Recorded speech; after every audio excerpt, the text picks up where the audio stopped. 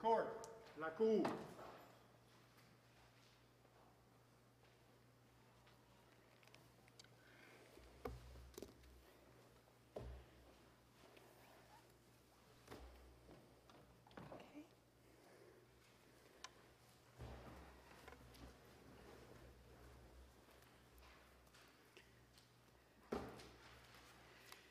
Good morning.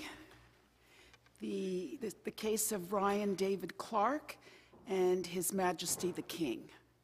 Bruce K. Campbell and Edward Sasher for the appellant Ryan David Clark. And Aaron Barch for the respondent His Majesty the King online. Thank you. Well, Mr. Campbell.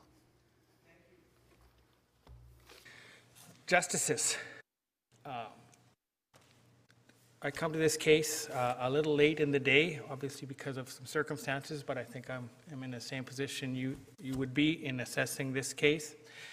And again, I think we want to start with the fact that as you read the cases, you will be overwhelmed with the principle that eyewitness identification that's founded on faulty but persuasive eyewitnesses is inherently frail, and in this case, more should have been done clearly than what was done in this case. To start with, the judge, when in a situation which I think is uncommon now, presented his charge to the jury without first going over it with the lawyers.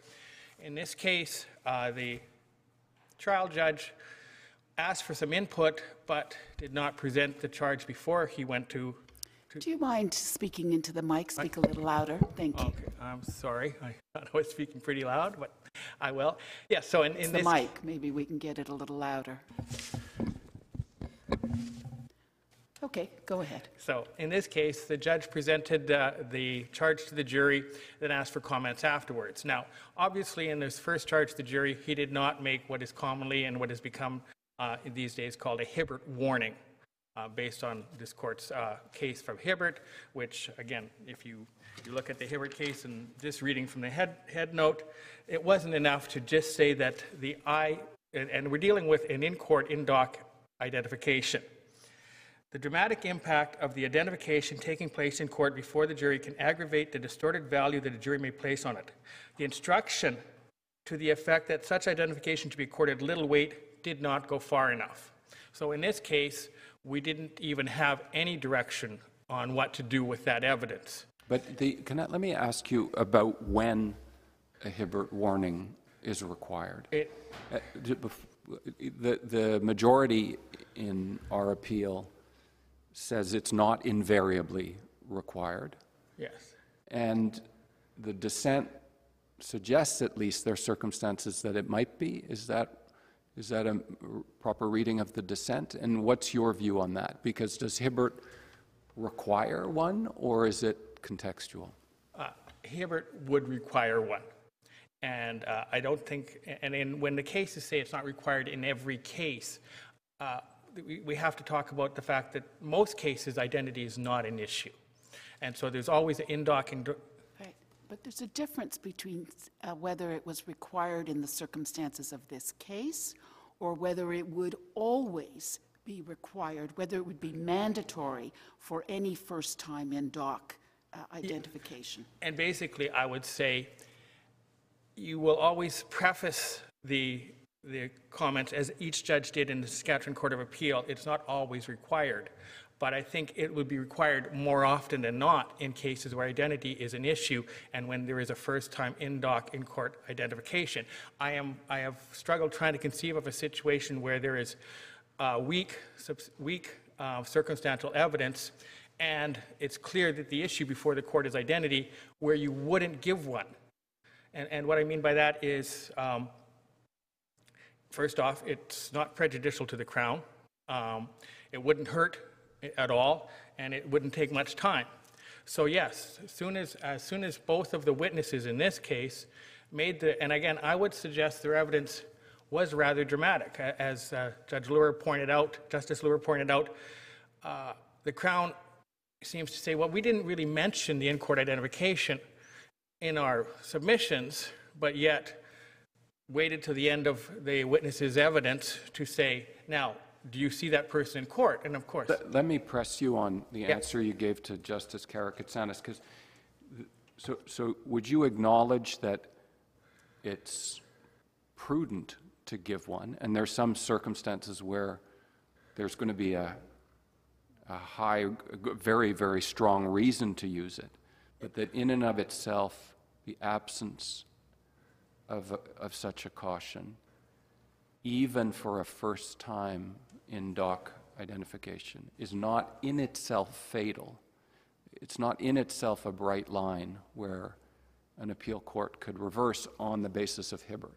Because I read Hibbert, and you'll tell me if I'm wrong, as a call to prudence, Yes. and giving the reasons, some of the reasons that you've given, but is not striking a bright line. And so I'm just wondering where you stand on that. And I do understand that your position is that in our case, the fact that it wasn't given is a big problem, but I'm wondering, just as a general matter of law, because that's what we, of course, worry about here. And again, and I agree, as a general point of law, it should be given not just for prudence, but for the fact that there is identity is the issue, and there is, I think, a recognition in the jurisprudence of the dramatic effect this could have without that warning. So you're stating categorically then, with first-time in-doc identifications, that Hibbert mandates a caution. If Hibbert doesn't mandate, it should mandate, and Okay, yes. but that's not the question. Okay. The question that we're asking is, does it? Does it mandate? And I'm looking at paragraph 53. And again, and I'm looking at paragraph 53 of Hibbert. What will be required to displace the jury, the danger that the jury will give an eyewitness identification weight that it does not deserve will vary with the facts of individual cases. So they're focused on individual cases. Yes. And that's not talking about the caution, Yes. but they're focusing on individual cases.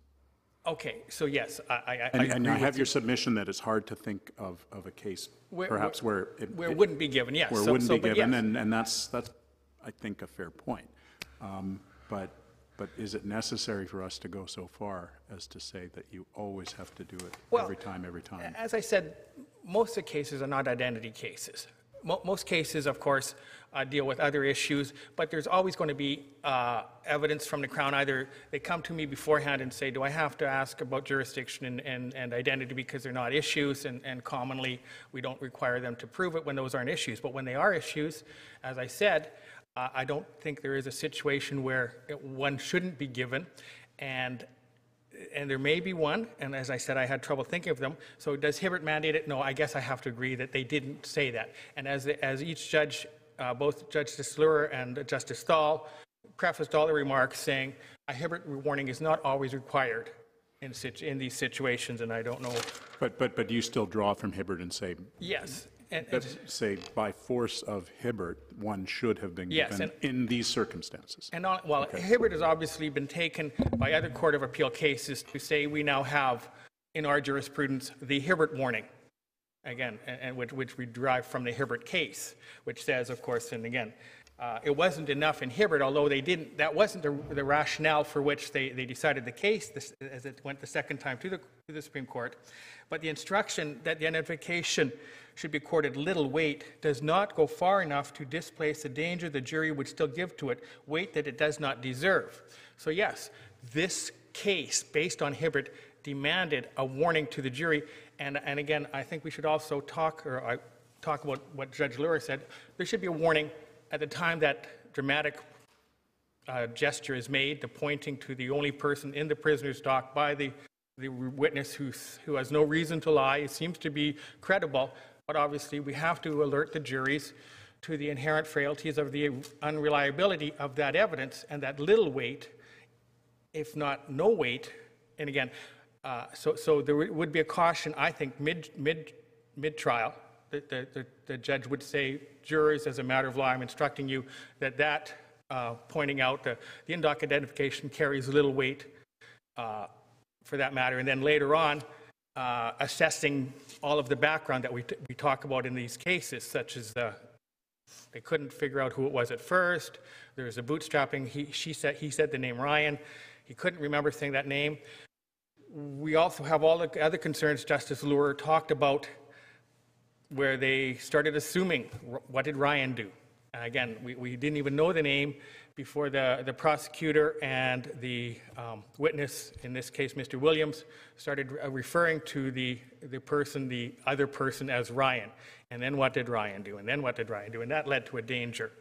So, Mr. Campbell, in this case, the Crown is saying in its factum, paragraph 57, for instance, that the eyewitness identification evidence was corroborated by circumstantial evidence, proving that your client had a motive and the opportunity to commit the crime. And they are referring also to more circumstantial evidence to try to corroborate the eyewitness identification. Yeah, and as pointed out in the factums in the Justice Luer's, there's significant problems with that circumstantial evidence, and even the trial judge recognized that. For instance, there wasn't just the points you mentioned, Justice. There was obviously evidence of motive, that he seemed to be upset about his wife. Opportunity. Now, I don't know if we did assess the opportunity. I know the wife was what we would refer to as Section 9-2'd on that, and I don't know if I couldn't tell from the transcript I read if she had actually adopted her statement from the police or was just cross-examined on it, because then there would have to have been a warning that the use of that statement can only go to credibility and not to the facts that she stated. And again, I don't have that material before me. So we had only, as far as I can see, for sure, opportunity or motive, which again is not significant when weighed against the other things. The other type of evidence, I think, has been dealt with quite well in both the dissent by Justice Luer and in the fact that they didn't really amount to a compelling circumstantial case. The DNA, no temporal connection whatsoever, and of course we have evidence that the deceased and the accused were friends. Obviously that's how they were seen on Facebook together, so it wasn't a surprise.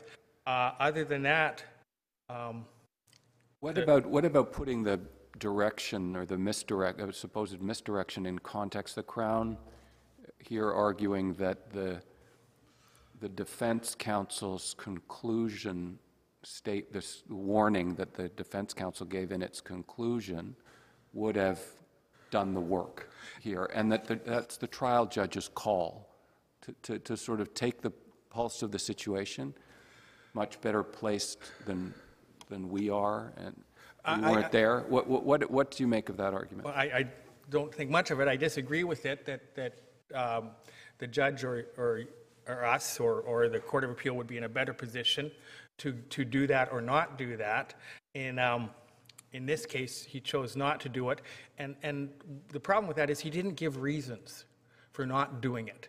And the reason he later gave when he was asked to bring the jury back, and again, what I was getting at when I started is that I think most trial judges will always have a great reluctance to recall the jury and say, I forgot, I did something wrong. And that's what I find troubling about this case.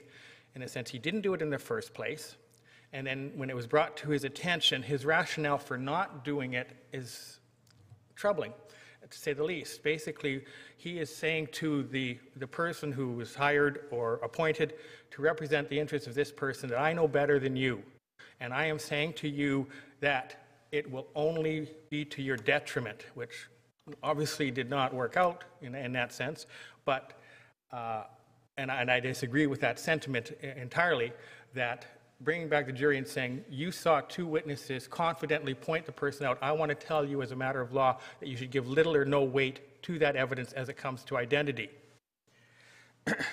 And so that's where I say that it's wrong to say the judge is in a better position, and the same with the Court of Appeal. Majority said that in Saskatchewan, that we are not dissuaded that that is wrong. And I say to you, I am submitting to you that it is very wrong to simply say that the trial judge can override the advocate's request to do something to the benefit of his own client, and declining to do it on the basis that I know better. Again, it's equivocal in the sense of whether he would be in a better position, but certainly telling the jury that there should be a Hibbert warning was something that he should have done and could have easily been done. Now, and I'd like to refer to, because if you look at Judge Stahl's decision, his first part of the decision deals with, we feel everything was done perhaps not perfectly. May I just ask a follow-up on that particular? The trial judge was of the view that it would work to the detriment of the accused. Can you explain what that rationale might be in terms of what the detriment could be? I can't in one sense, but I think the trial judge was saying I would be reinforcing their in-court identification by bringing it to the attention to the jury again. And so, and what had happened here is he charged the jury, made no reference, then was asked to recharge the jury. He obviously, in my view, should have charged the jury with a Hibbert warning, probably mid-trial and secondly, and then when asked to do it, there should have been no reason. And I would point out, I'm sure, I don't think, in reading from the Crown, they would have objected. This would have probably been done, I mean, I'm not saying with consent, but they were not objecting to the defense request to do a Hibbert warning. It was the judge's reluctance to recharge the jury based on his assessment that it would be to your client's detriment. And to me, as a defense lawyer, that was troubling for a judge to say that, to assume I don't know as much as I think I do. And I'm not saying I'm always right, but again, I am the advocate, or in this case, that is representing the person. And so as I take said, it from your, sorry, counsel. No, it's fine. I take it from your comment that you made earlier that it is now common practice in Saskatchewan for a trial judge to ask counsel to review the jury charge before it's delivered. Yes, and I just was, just last week, I finished a jury trial, and again, the judge made pains to explain that he was working all night to present us with his written charge that we'd like to review before the jury came back, and that has been the practice, and it obviously wasn't done in this case, which could have solved some things. I don't know if the judge would have still said, I'm not going to give a Hibbert warning because, and I think the reasoning is, I'm trying to think of the right word, fallacious, to say that I know better than you. This warning, which is for the protection of the accused, shouldn't be given in this case because it wouldn't work to his advantage. And again, I think that's wrong. It would have been appropriate for them to say, I'm sure how we this will. could be a disadvantage to the accused. Okay. But in fairness to the trial judge, often on appeal, defense counsel will come forward and say, well, the defense counsel made a mistake and the trial judge wasn't bound by it, so we don't want trial judges unreflectively counting on defense counsels. No. So that's just in defense of the... Again, I know Judge Mills is a very respected jurist, but at the same time, this is not a minor point, and I'd like to think that, no, I wouldn't be the kind of advocate who would say, oh, I made a mistake now that it didn't work to my advantage, and obviously any court of appeal, and this court would certainly point out that I can't have my cake and eat it too. I can't have it both ways. So, yes. Yeah, but clearly the point is that it's not that the defense requested something that they didn't get that's the reviewable error.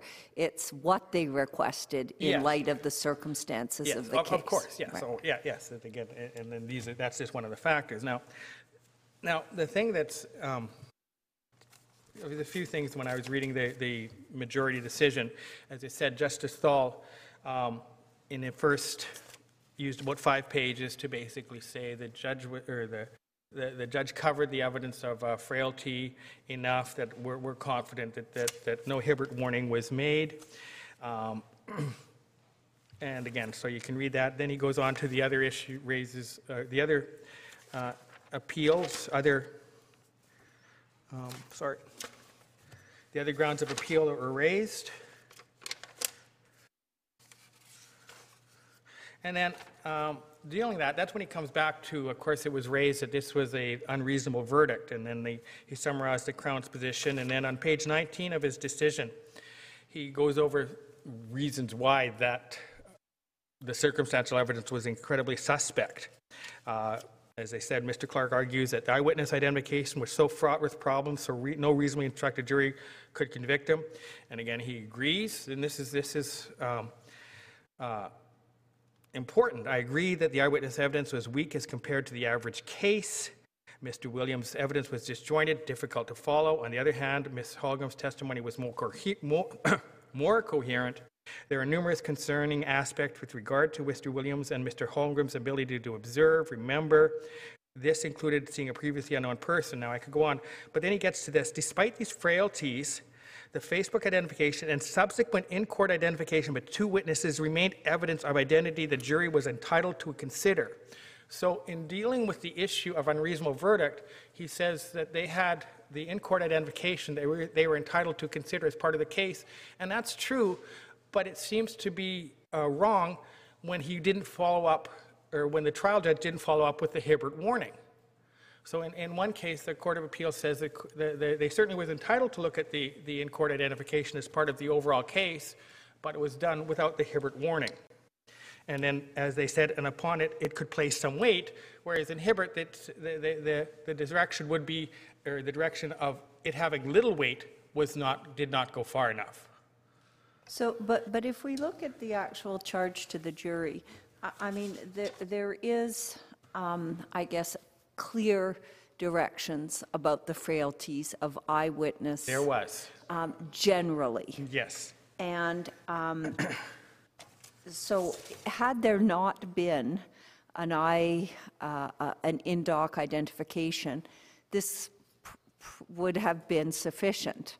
And you're saying no? Okay. I'm not sure. I Okay. mean, again, would this have been sufficient? First off, they do need somebody to tell us that that's the person they're referring to in all of this evidence, and usually that's done with an in-doc identification. And I think Hibbert talks about why we have a necessity for it. We can't do away with it, and that's why there has to be a warning.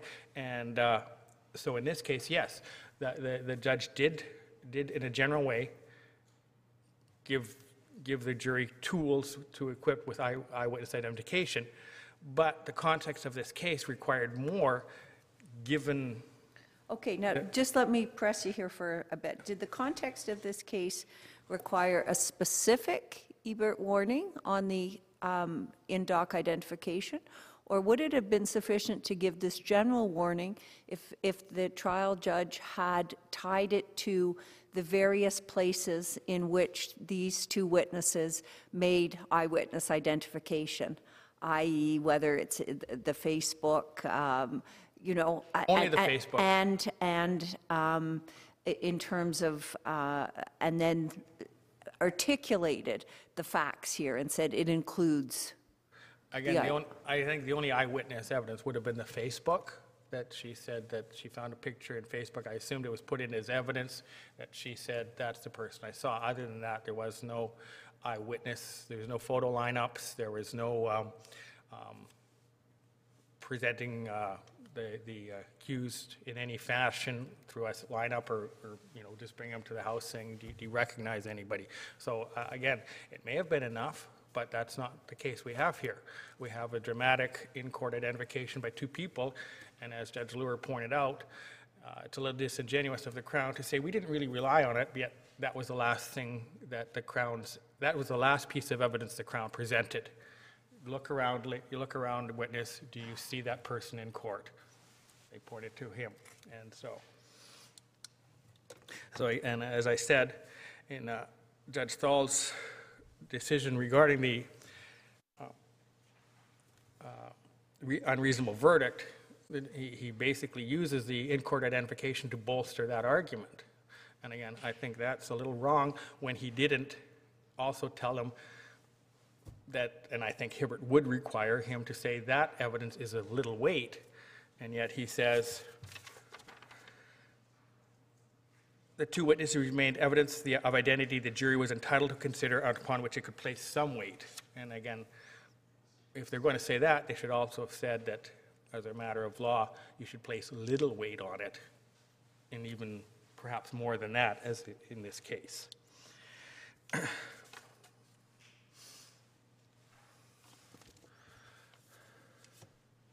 So again, we have obviously put forward a number of cases of a similar result we have talked about. I think there's cases of my Lord, or Justice bringing up the point about the jury or the defense.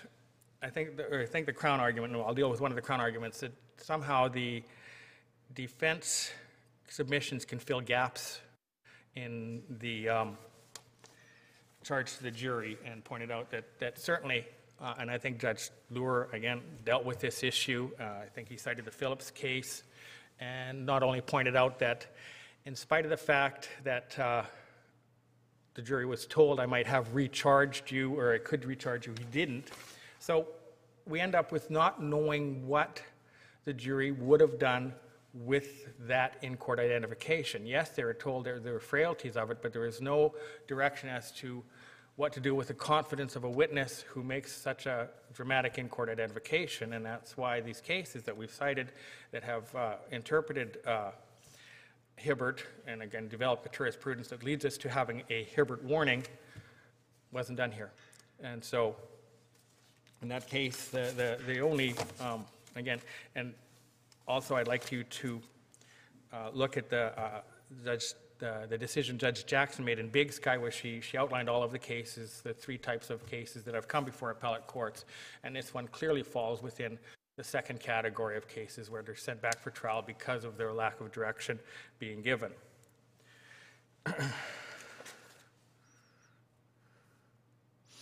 Again, and I don't know if I want to go, you want to hear me on how weak the evidence was, in this case, and why, again, as we talked about whether a Hibbert warning is always required, and I said, basically, when you look at this case, they didn't have a long time. They weren't paying attention to him. They were engaged in their own discussion and their own marital difficulties. It was dark. So for all of those reasons, even if this court wasn't going to say, whether there should be a mandated Hibbert warning, I think we can clearly say that there should have been one in this case, I think at the very least.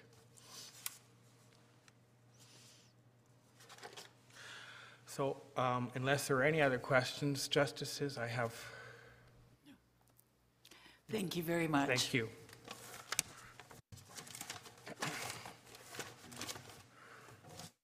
Ms. Barge? Thank you. Good morning, Justices. In the Crown submission, the important question to ask at this point is what precise instructions were needed that were not given in this case? The dissenting judge provided 3 explicit instructions, and it appears from my friend's submissions this morning that he is relying on these, the dissenting judge's articulation of the instructions, and they are summarized at paragraph 170 of the judgment. First, the jury should have been cautioned that Mr. Williams' testimony had limited value for the purpose of identifying the assailant.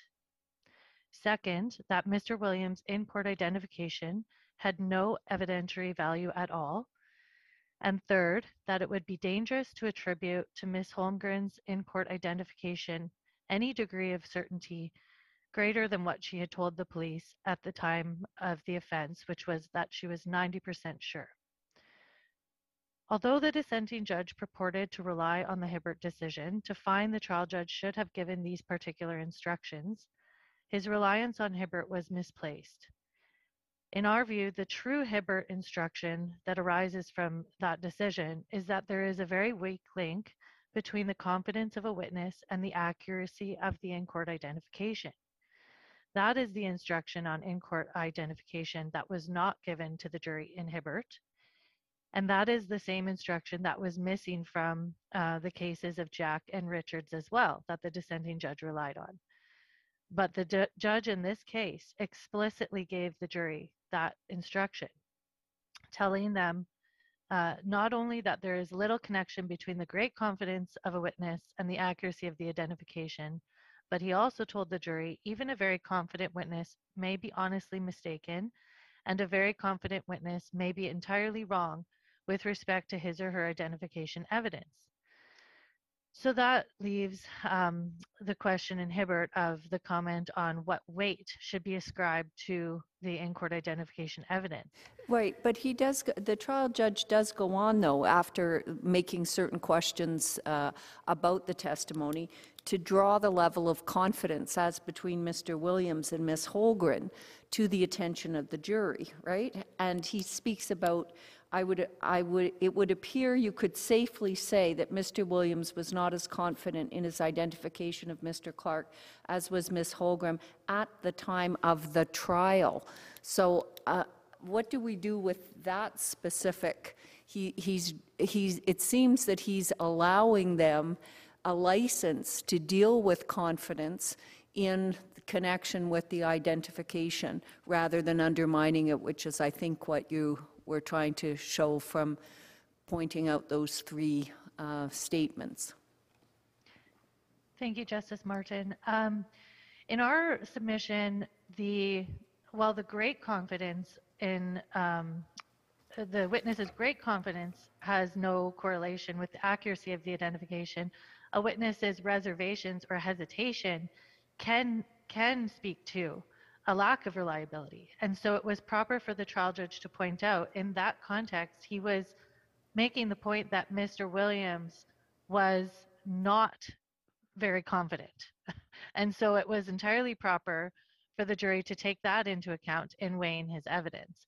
I would submit that in when the charge is considered as a whole, there's no aspect of the charge, including that portion, that would have misled the jury into believing that it could accept that it should scrutinize the reliability of the in-court identification evidence based on witness confidence as a positive indicator of reliability.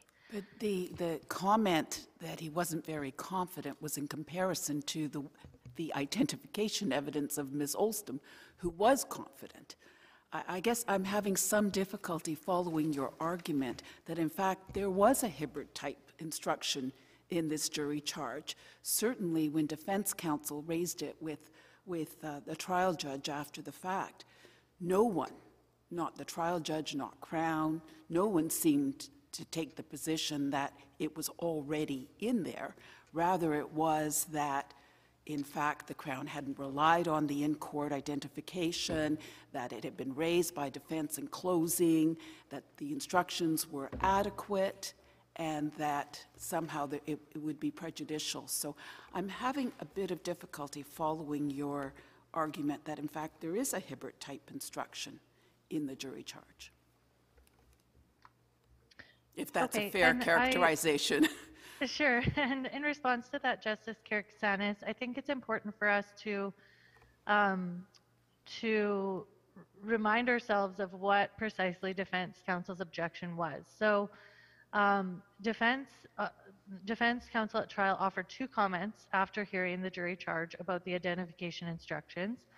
First, he said the jury should have been told that the in-court identification evidence deserved little weight because it could not derive probative value from other identification evidence at trial.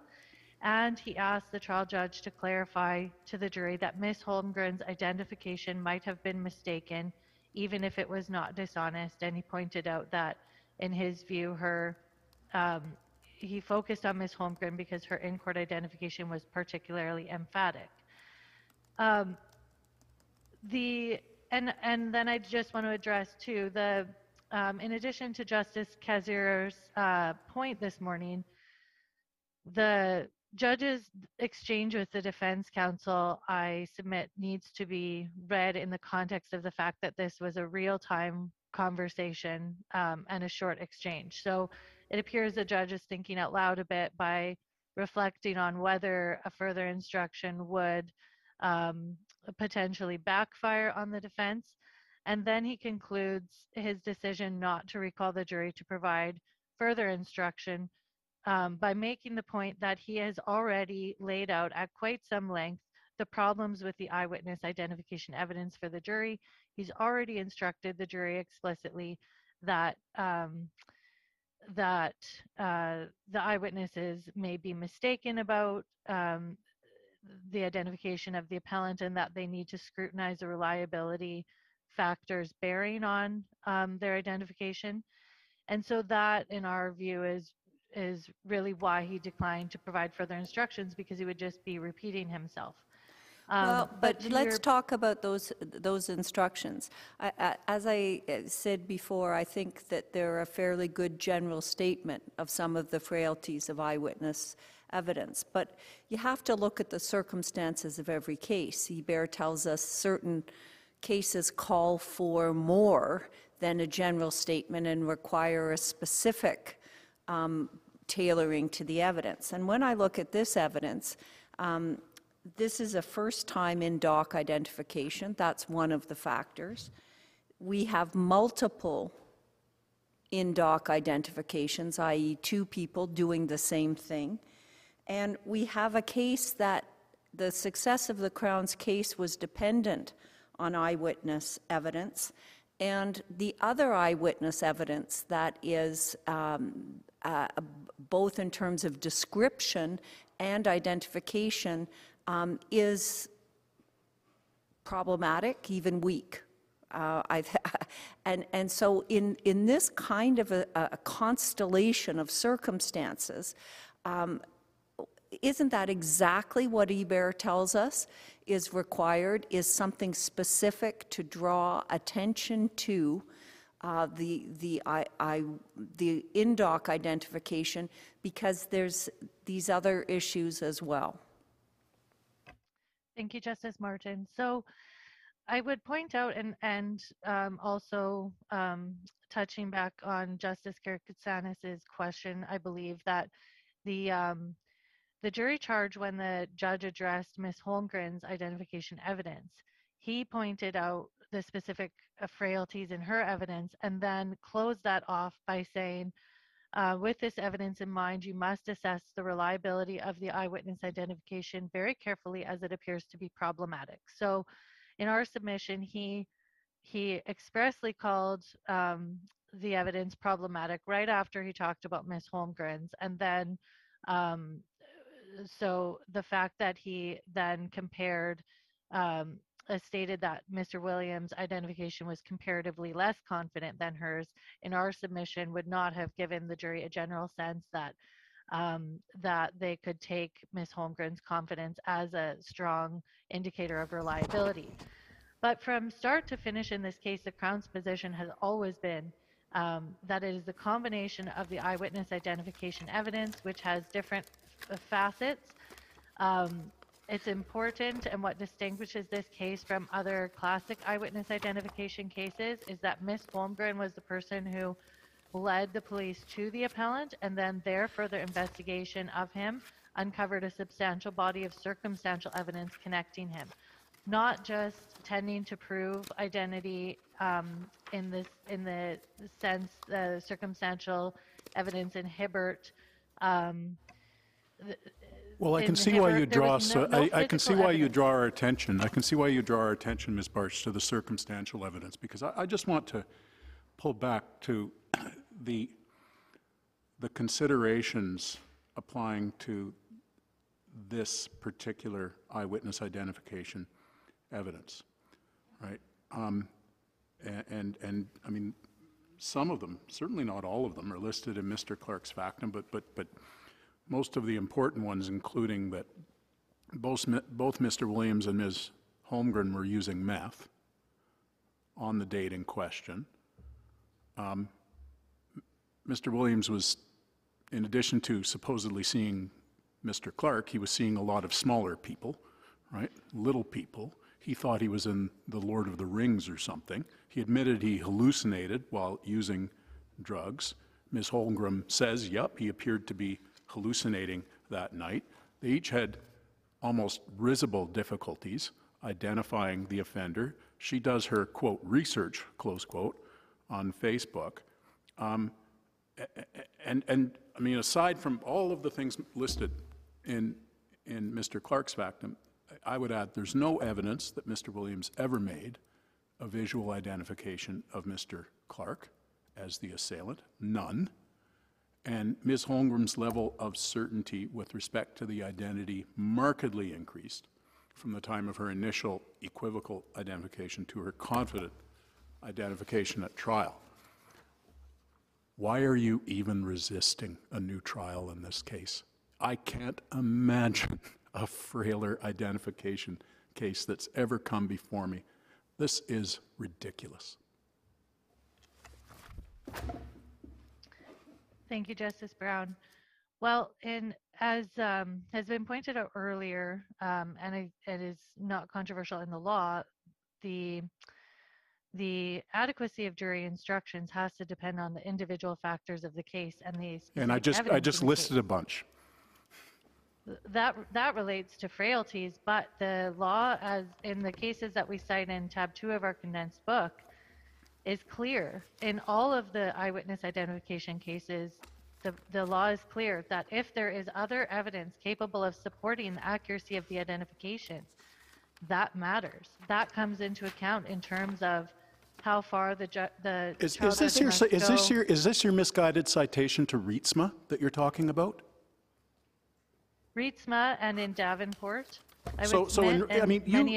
You rely heavily on Reitsma, right? You say, well, circumstantial evidence capable of confirming the accuracy of eyewitness identification may increase the probative value of in-court identification, and you rely upon Reitsma for that proposition. Reitsma does not say that.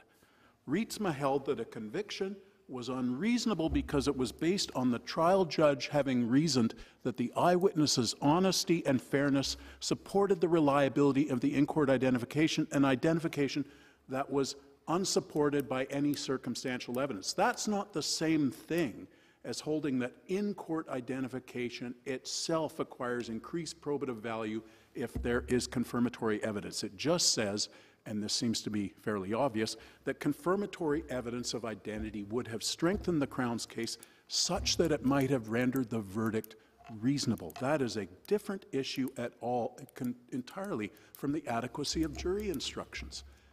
That citation to Reitsma really doesn't help you at all. Fair point, Justice Brown. I would respond, though, by going back to the fundamental principles of criminal law that all of the evidence on identification had to be considered in its totality by the jury in deciding whether the Crown had discharged its burden of proof. Ms. Barch, if I may, yes. And I think you've cited that principle correctly, but in this particular case, we have the trial judges, as the trial judge explained to the jury, the case against Mr. Clark depended almost entirely on eyewitness testimony. And that was the trial judge's assessment, and I think that's our starting point here. And I think we would all agree that there were significant instructions given on the dangers associated with eyewitness identification. But the issue before us is whether the in-court, in-dock identification in the circumstances of this case required a further Hibbert-type instruction. So I think it would be helpful if you kind of focused on that. Thank you, Justice Karakatsanis. Well, in our submission, it would have been an error of law in this case, given the circumstantial evidence, for the trial judge to instruct the jury as the dissenting judge stated. And even I would point the court to the TAT. So not only was decision it necessary, it would have been erroneous. Yes. Wow. Because even in TAT, for example, the dissenting judge quotes from the Ontario Court of Appeal, they specifically state it is the in-court identification of the accused which has little or no probative value standing alone. That is the universal principle in all the case law, that in-court identification can be very unreliable standing alone, obviously because of the suggestive circumstances in the courtroom setup, and especially when it's the first time the witness has ever identified the accused. But I submit that that principle stands in all of the eyewitness identification cases, and the reason that in the cases where there is no circumstantial evidence tying the accused to the crime scene, for example, or other evidence of motive or opportunity bearing on the essential element of identity, that is why the dangers are heightened in terms of the frailties of identification evidence, and it is that presence or absence of circumstantial evidence supporting the accuracy of the identification that has to inform the trial judge's discretion in what exactly to tell the jury.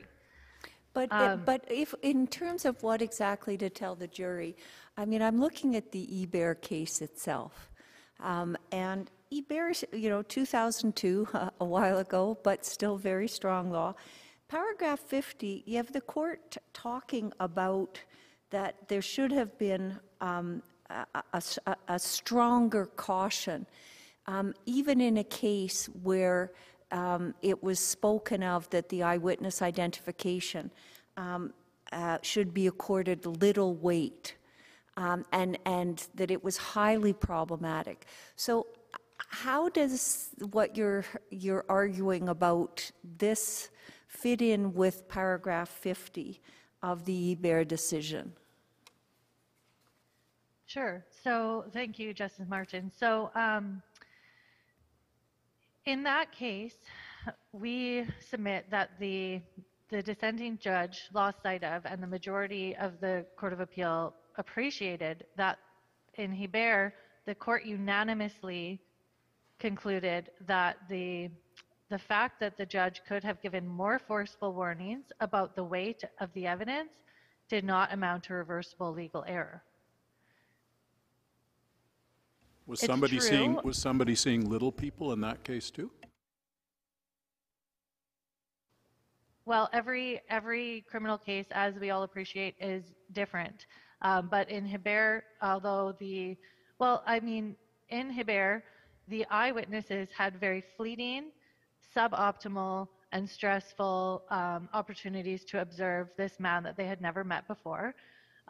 So comparatively weak, just as the eyewitness identifications alone, standing alone, were in this case. And the Supreme Court in Hebert pointed out that there was no physical evidence linking the accused to the murder scene, or the crime scene, which is much different in this case. In this case, I would submit that the dissenting judge lost sight of the circumstantial strength of not just the fact that his DNA was found at the crime scene, because of course there was evidence that he had, he's friends with the victim and he'd been to his place before, but that his DNA is found on the only water bottle that's nestled among items that fell from the victim's mouth and body during an obvious struggle, laying in the bloodied grass, and his DNA is on it. And the eyewitnesses, of course, have no ability to know that DNA was deposited. And so I would submit that evidence alone was a very strong confirmatory evidence, or capable of being accepted by the jury as strong confirmatory evidence of identification that could lessen the dangers inherent in the eyewitnesses' identifications taken alone. Is there just, you've been helpful in comparing Hebert or Hebert, I don't know how you pronounce it, with the present case, but are they on all fours in the sense, you'll correct me if I've got it wrong, but in Hebert, the charge did caution that in-court identification should be assigned little weight, and for the court it was not so deficient as to amount to an error of law. But Justice Arbour, for the majority, she didn't need to deal with whether the failure to give any instruction on in-court identifications would have been an error. Is that, surely that bears on how we think about Hebert for this case? Yes, it's definitely, the charge is different than in this case, because in Hebert there was that minimal instruction on, in general, in-court identification attracts little weight. But I would also point out that in that case, the Supreme Court ordered a new trial, despite that there was some circumstantial evidence um, relevant to the issue of identity, but it was also explained under oath by the accused, who provided innocent explanations for all of those pieces of identification evidence. And also notably, the woman who was attacked testified herself that the particular details, the personal details that matched, that the Crown called evidence to show that those details matched Hibbert's situation. But then the victim herself said that she believed that she might have met another man who also told her all of those same details. So she herself introduced the prospect of this other suspect who may have been the man who attacked her.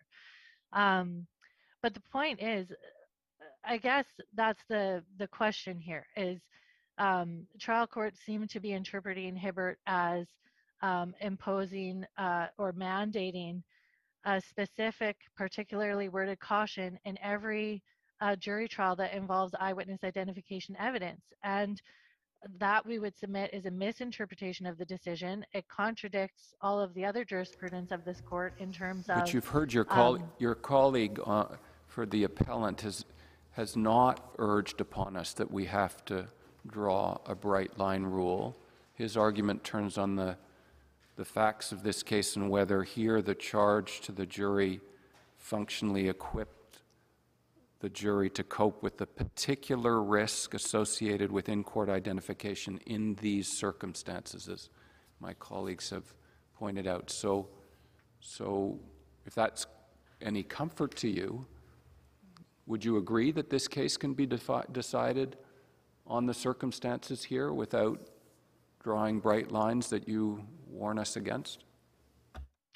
Yes, I do agree, but I would submit that it seems that the appellant's position is premised on a default position that in most cases this particular caution about the lack of reliability of in-court identification, it should be the starting point, and that seems to be what the dissenting judge, how he is reasoning, and that's not what the law says. The question on appellate review is, what is the general sense from the charge as a whole and what it would have given to the jury? And I would also point out that the defense closing address does matter.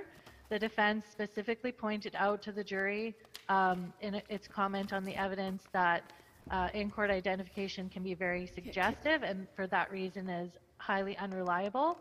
The judge specifically told the jury to consider counsel's comments on the evidence, which would include that statement. The judge did not override or contradict anything the defense counsel said, and within our submission, he reinforced all of defense counsel's concerns in terms of the potential frailties of eyewitness identification evidence. What do you think of, I'm sorry to interrupt you, but just no, on that very point, what do you think of the dissenting judge's comments on the judge's silence in respect of this point, and that, to quote paragraph 162, the judge's silence in this respect might well have led jurors to think that Mr. Clark's counsel misspoke on the law when he made such statements as identifications from the box to the box sick isn't identification. What do you make of the dissent's comments there? I would submit that's highly speculative and unfounded, and it's undermined by the whole flavor of the jury charge when it's taken as a whole. The trial judge reinforced the defense counsel's submissions that identification evidence like this requires very careful and close evaluation by looking past how the witness looks on the stand and how confident they are, and looking to the factors that actually have bearing on reliability, including not just the surrounding circumstances of how the identification unfolded, but also the circumstantial evidence that supports the accuracy of their identifications. Ms. Barch, isn't it equally speculative to say that the jury must have accepted what what counsel said in closing arguments because it wasn't contradicted by the trial judge. Aren't we speculating about what the jury would or would not have thought? Because the jury is supposed to take the law from the trial judge's instructions. That's what we tell them, and that's what they should be doing. So I'm just worried that, you know, what you're saying is, your answer is that it was speculative, but isn't it speculative to say that, well, the absence of a warning wasn't very significant because defense counsel had raised it in closing submissions? Thank you, Justice Karakatsanis. It's not speculative. Our position is not speculative, I would submit, because the trial judge specifically told the jury to consider the counsel's review of the evidence. And so the jury would have understood clearly that the evidence included the witnesses on the stand pointing out the accused as the perpetrator. Including the statements of law in the closing submissions. I guess that's what I was trying to get at. We tell the jury there's a difference between evidence and the statements of law, which are supposed to come from the trial judge. But when it comes to in-court identification, it overlaps to some extent. The judge has a responsibility to alert the jury to the fact that eyewitness identification evidence cannot be evaluated in the way it might first seem to a layperson, and that in the experience of the law, this in-court identification evidence can be highly unreliable unless there is other circumstances or evidence that supports its reliability and its accuracy. And so ultimately it's for the jury to make findings of fact, which includes the question of weight. The judge told the jury that they're free to disregard his opinion on the evidence, that they are the master of the facts. And so in our submission, it's the test this court and appellate courts have to provide under Daly. The cardinal rule is what is the general sense the jury charge would have conveyed. And we would submit that there was no non-direction or that amounted to any misdirection in this case, that the jury would have understood they had to closely evaluate the eyewitness identification evidence in the mix of the totality of the identification evidence, direct and circumstantial, and decide whether the Crown proved the essential element of identity beyond a reasonable doubt. And we would submit that the majority of the Court of Appeal was correct to dismiss the appeal and that this court should do so as well. Ms. Barch, under the heading in your factum, the dissenting judge's legal errors, you list various sins that the dissenting judge committed, and you focused in particular, I know, on how you say he failed to account for the circumstantial evidence of identification. But you also say, paragraph 58, it was also an error to assess the strength of the Crown's case as it related to other essential elements of the offense apart from identification, and to use that assessment as a reason the trial judge should have said something more. Can you point to me where in the dissenting judge's reasons he does that? Well, for example, one thing he canvasses is the behavior of the eyewitnesses during that day in committing various thefts, for example. That had nothing to do with the reliability of their identification. Well, but you actually say, as it related to other essential elements of the offense. Where does he do that? Because I looked and I couldn't find it. Oh, well, I guess in that sense, like the credibility factors that aren't relevant to the accuracy of the identification, but would be relevant to the Crown's proof of the other essential elements, such as did this man who appeared at the campsite attack the victim by, throwing that first punch, which provided circumstantial evidence that he administered a beating that resulted in death. Thank you. All right. Reply, if any? Thank you. I would ask council to remain at our disposal. We will recess.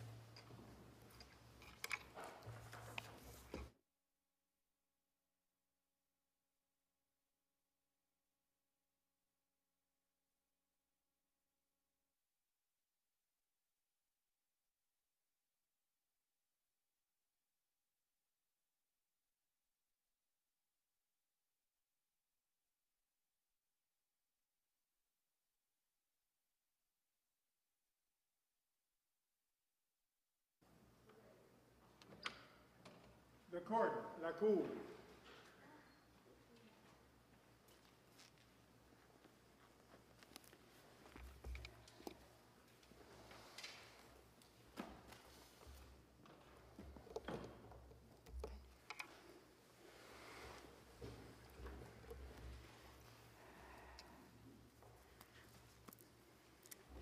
I'd like to thank council for their submissions. The court has reached a decision in this case.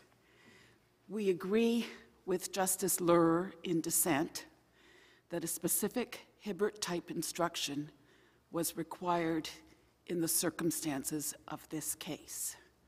The appeal is allowed substantially for the reasons of Justice Luhr. The conviction is set aside and a new trial ordered. Thank you. Court is adjourned till tomorrow morning.